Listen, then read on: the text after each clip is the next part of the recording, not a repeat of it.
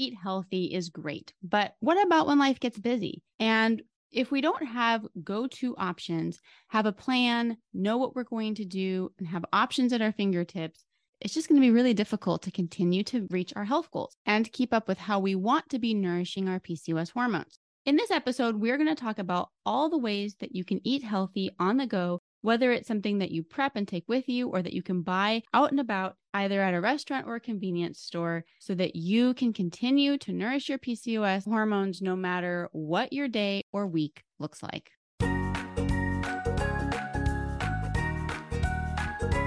You're listening to the PCOS Repair Podcast, where we explore the ins and outs of PCOS and how to repair the imbalances in your hormones naturally with a little medical help sprinkled in.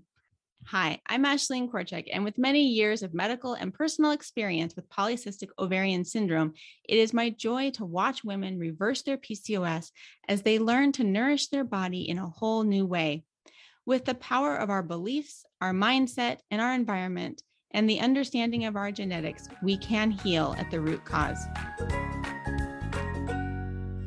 Welcome back to the PCOS Repair Podcast, where today we're going to be talking about all of the food options that you can quickly grab and go, prep ahead, get on your way, out and about, wherever it is that your week takes you, and how to set yourself up for success in the midst of real life. All right, so let's get started. First thing is it really comes down to meal planning. You don't have to go into great detail, but just grab a scratch piece of paper and write down the basics of your week. So say you're going to go Monday through Friday or Monday through Sunday. Sometimes I don't plan my weekends because I don't know what's happening yet. And I plan them on Friday for just the weekend, whatever works best for you. Then you're just going to quickly say, like, what are you going to do for breakfast, lunch, and dinner? And maybe some snacks. Or if you're like me, you just have about 5 to 10 regular snacks that you keep in the house that you buy every single week. You know, I like things like apples and almond butter or peanut butter. I like things like, I eat like some cheese, but it depends on if you are tolerant to dairy or not. I don't have a hard time with certain types of dairy. Other types I stay away from. So it's really about learning your body first and foremost. But I keep things like pickles, olives. I like to make chia pudding, so I can just have a quick little thing of like chia pudding and berries. But basically, I just keep certain snacks easily on hand. I have some healthy protein bars that are not always the best option because there's always going to be more ingredients than we would love to have when we get to packaged foods. But a protein shake or a protein bar where there's no added sweeteners. Any artificial sweeteners are things like stevia, erythritol, or monk fruit. They tend to be the best ones as far as reducing the glycemic index and not spiking insulin. However, all of those kind of prepackaged foods are always going to be a little bit inflammatory, and so use them sparingly when needed because life happens.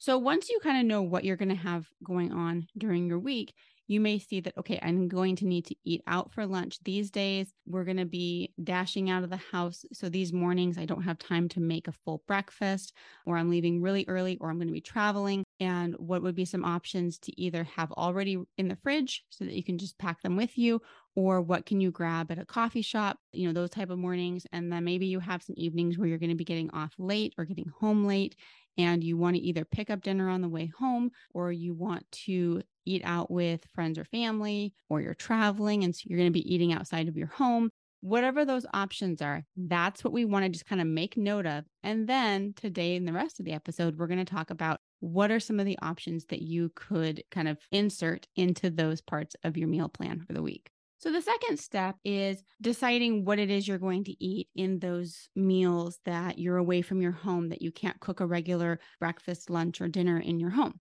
So the most healthy, where you have full control over what is in your food, is going to be to meal prep or to prep and pack something. So whether it's you made something that you can heat once you get to work, or you packed something like overnight oats or chia pudding or egg bites or something like that. You created it. You know what's in it. You made it ahead. That takes more time. Sometimes we have time in the week for that. Sometimes we do not, but that's always one option. This would also include packing yourself a salad or leftovers for lunch, and perhaps cooking once, eating 2 or 3 times as far as dinner is concerned, so that when you come home, you can have dinner pretty much ready just to heat up and eat. And while that may be one of the best nourishing options, is to create and prep and cook your own food, I think it's really important to take a step back and look at the big picture here.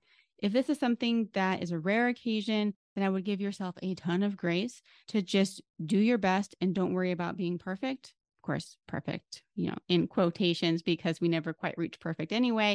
But you get the idea. We want to make sure that for the most part, we're sticking pretty close to and striving for really healthy PCOS eating. And that way we can intentionally choose when we don't want to. And we don't want just the busyness of our week to dictate how we eat. That's the point of this episode, is that we want to be able to stay in that driver's seat of choosing how we want to eat and being able to provide our body with the nourishment we want, so that we can also take the breaks and enjoy a planned indulgence meal or a special treat when and where we want to, as compared to just kind of having life thrown at us and not being prepared. Okay. But if this is something that's happening every single morning or every single lunch, then it's going to be really difficult to make any progress in reversing your PCOS if you're not able to do some sort of planning and improvement on those on-the-go meals where you don't have time to cook and do a lot of prep work. So that's why in the first step, it was really important to identify when these times are. And it's okay for some of these to be eating out and to not be completely perfect. Again, we're not really perfect anyway, so we got to get rid of that. But you don't have to really stick to as strict of a nourishing of your PCOS plan, but just be aware that the closer you can stay to what you're trying to accomplish with your healthy eating at whatever level you're choosing to approach that at, the faster you're going to see progress and the more encouraged you're going to be to keep going. It gets frustrating when we're not seeing progress. And sometimes that can be because there's too many of these meals where it's a little bit, feeling like it's outside of our control. And that's where we want to take back that control and provide ourselves with better choices, especially when we're not really even enjoying the eating out. We're just trying to, feed ourselves because we're hungry throughout the day and we want to keep our energy up so we can do our best work. So when we're talking about a daily basis or several times a week, we want to either pack something, find the time, build in the time, find simple things. I mean, salads are the easiest. You can literally buy bagged lettuce. You can go and buy grilled chicken, opt for the organic, non-hormone added or not, raised without hormones, chicken breast. If you like other types of meat, you can choose other types of meat. Add some vegetables. You can buy already cut and washed vegetables like cauliflower, broccoli, carrots are great options. You can even add some fruit to your salads, sometimes some strawberries or apple slices, some toasted nuts. All of these things can make creating a lunch salad very easy. And then so that you don't have to create your own salad dressing, I love Primal Kitchen. You can just buy already clean ingredients, non-inflammatory ingredient salad dressings, and all of the ones that I have tried are very delicious. The next level of making it a little easier on yourself is to order a salad out. So maybe you go somewhere like I used to go to Panera on my lunch break, but I would keep a bottle of Primal Kitchen dressing in my work refrigerator. That way I could just, order out or have it delivered, depending on the day. And then I could just really easily add my own salad dressing and not use theirs that had added sugar and was used or was created with inflammatory oils. So that's another layer of not needing to do as much prep work, but just having your salad dressing on hand and being able to order all sorts of different salads. And of course, you can always omit croutons or any cheeses if you're trying to be gluten and dairy free. All right. So then the next layer of eating out on the go is to just order your full meal at a restaurant. Now, this gets both expensive as well as a little bit more tricky to navigate the menus and knowing what they have. And you definitely give up a fair amount of control in how they cook and prepare your foods, what types of fats they're using. So are they using inflammatory oils or healthy oils? What kind of meat are they using? Are they using organic, free range, all the things? You're giving up some control.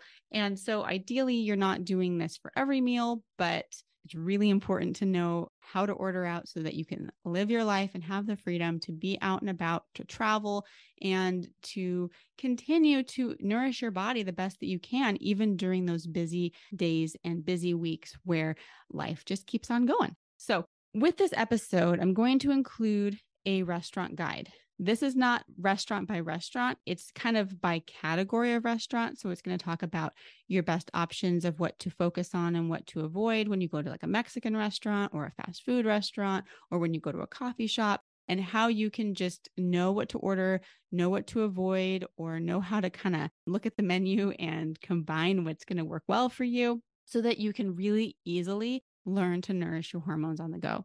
I'll drop that link in the show notes below. So make sure you go ahead and grab your free copy of Eating Out for PCOS Health.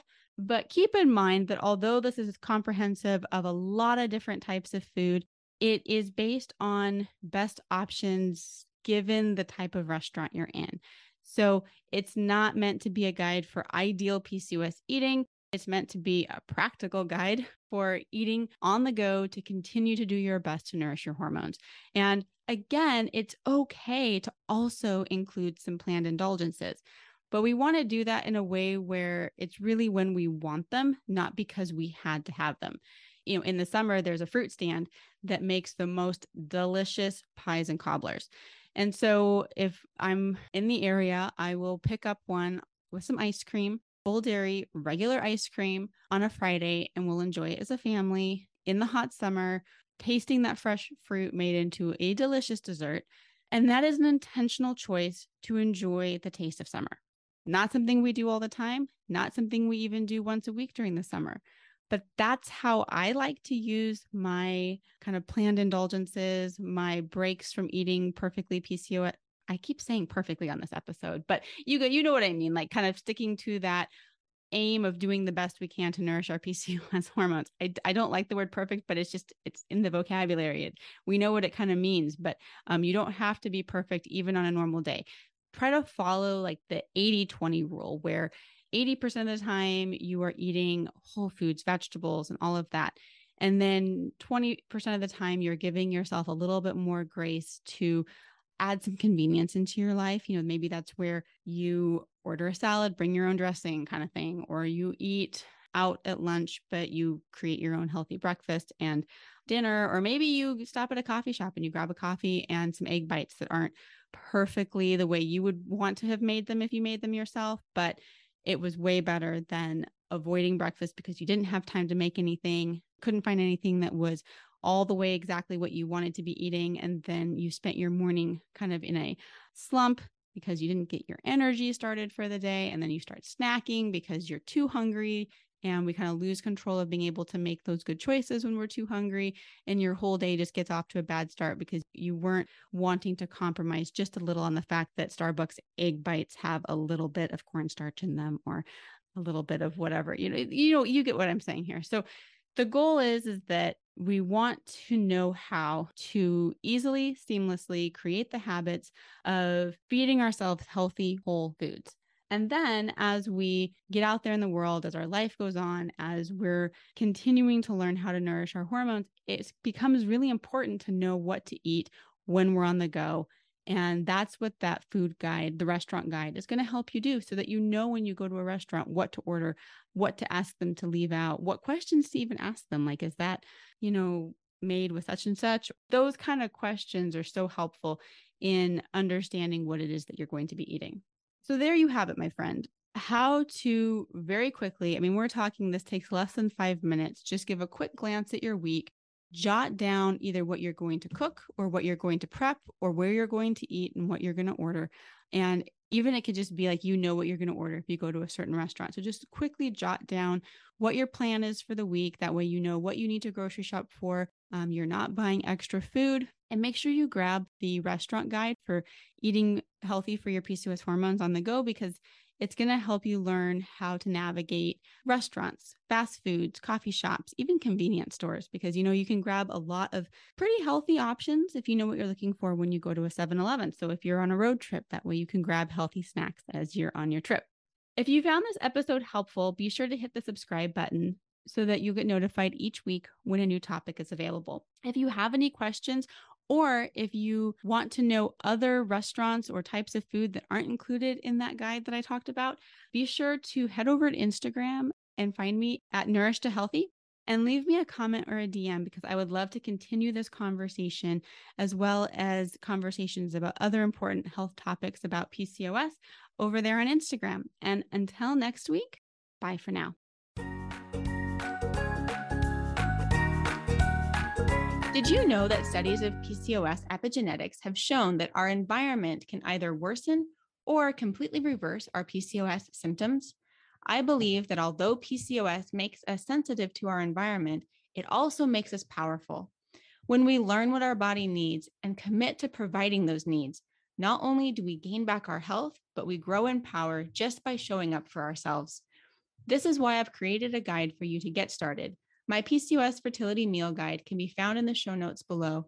I want to show you how to create an environment that promotes healing while still being able to live a life that you enjoy. This guide is completely free, so go get your copy now so that you can step into the vision that you have for your life and for your health.